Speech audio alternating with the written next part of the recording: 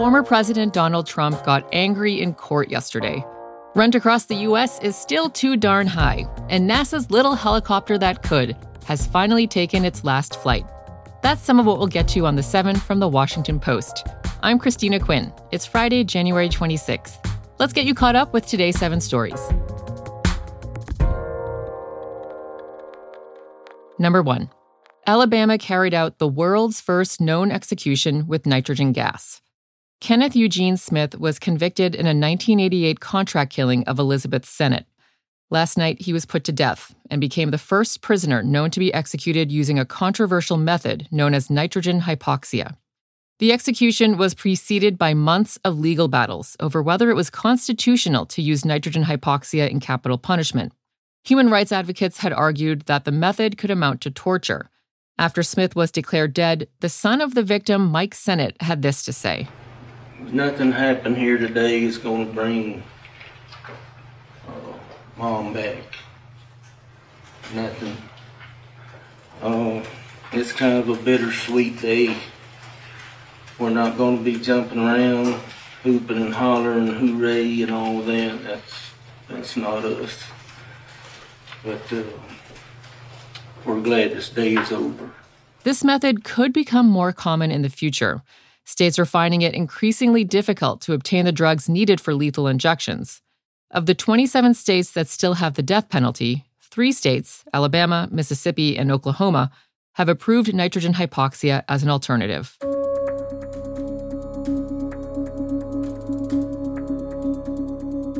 Number 2. Donald Trump briefly testified in his civil defamation trial.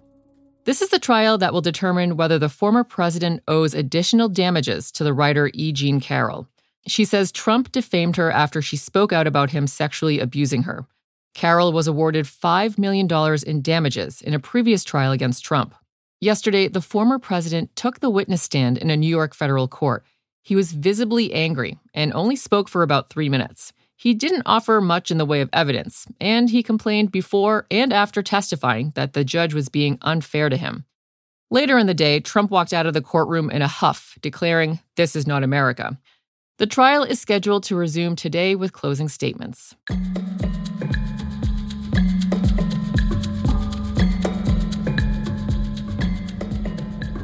The UN's top court is set to rule on ordering Israel to halt fighting in Gaza. That's our third story. The International Court of Justice will decide on South Africa's request that the court order Israel to suspend its devastating military campaign in Gaza. Its decision is expected to come sometime this morning. A ruling against Israel would significantly increase pressure on the country to agree to a ceasefire. But while the ICJ's rulings are legally binding, enforcement can be tricky and the rulings can be ignored. The court will not be ruling today on South Africa's allegation that Israel has committed genocide in Gaza. A verdict on that could take years.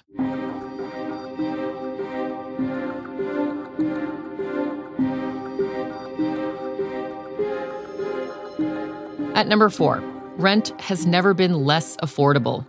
A new study found that half of American renters, a record 22.4 million people, spend more than 30% of their income on housing.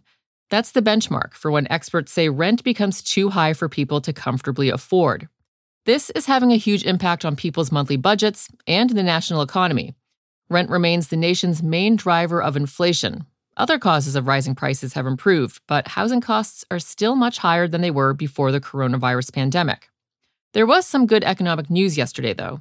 New government data shows that the U.S. economy grew by 3.1% last year. It's fresh evidence that federal policymakers have managed to bring down inflation without major repercussions for workers or the economy.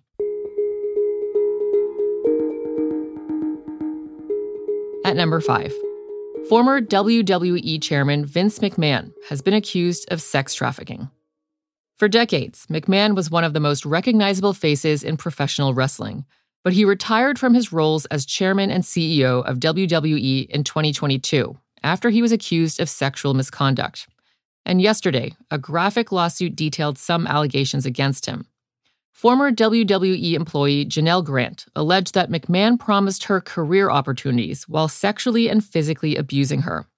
She also says he sexually exploited her to men inside and outside WWE, including a wrestler the company was trying to recruit. Grant now wants to void a non-disclosure agreement she said she signed in 2022. A spokesperson for McMahon, who is the executive chairman of WWE's parent company, said he will, quote, vigorously defend himself.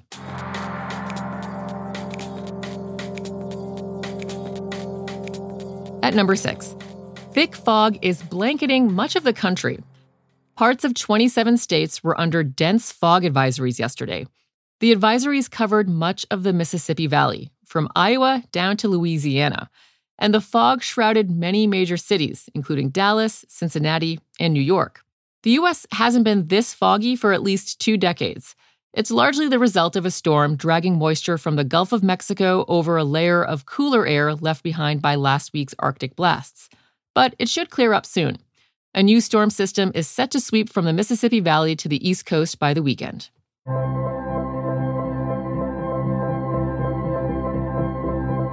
And at number 7, Ingenuity, NASA's plucky helicopter, has taken its last flight on Mars. This little drone first took to the skies in 2021.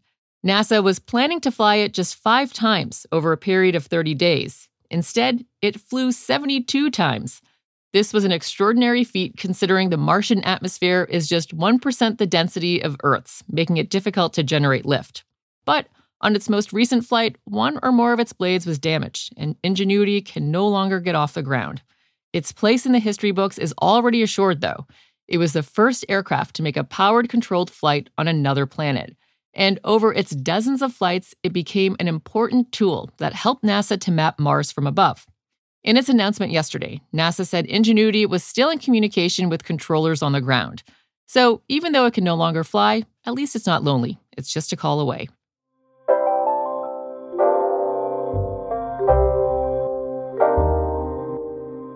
All right, that's the show for this week. By the way, we love hearing from you. If you're listening to The 7 on Spotify, please rate the show. And if you listen to us on Apple, you can write the show a review. Tell us what you think. The assistant producer of The 7 is Taylor White. The staff writers are Jamie Ross and Hannah Jewell. John Taylor is our editor. Additional editing by me, Christina Quinn. Copy editing by Francis Moody and Melissa No. Mixing and sound design is by Jim Briggs and Justin Garish. Our theme music is by Edith Mudge. Our director of audio is Renita Jablonski.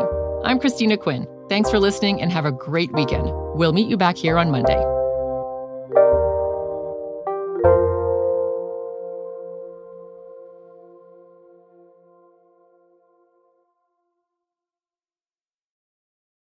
Hey, this is Christina Quinn.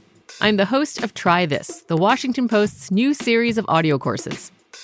The idea behind Try This is to become better functioning humans without having to comb the internet for countless hours.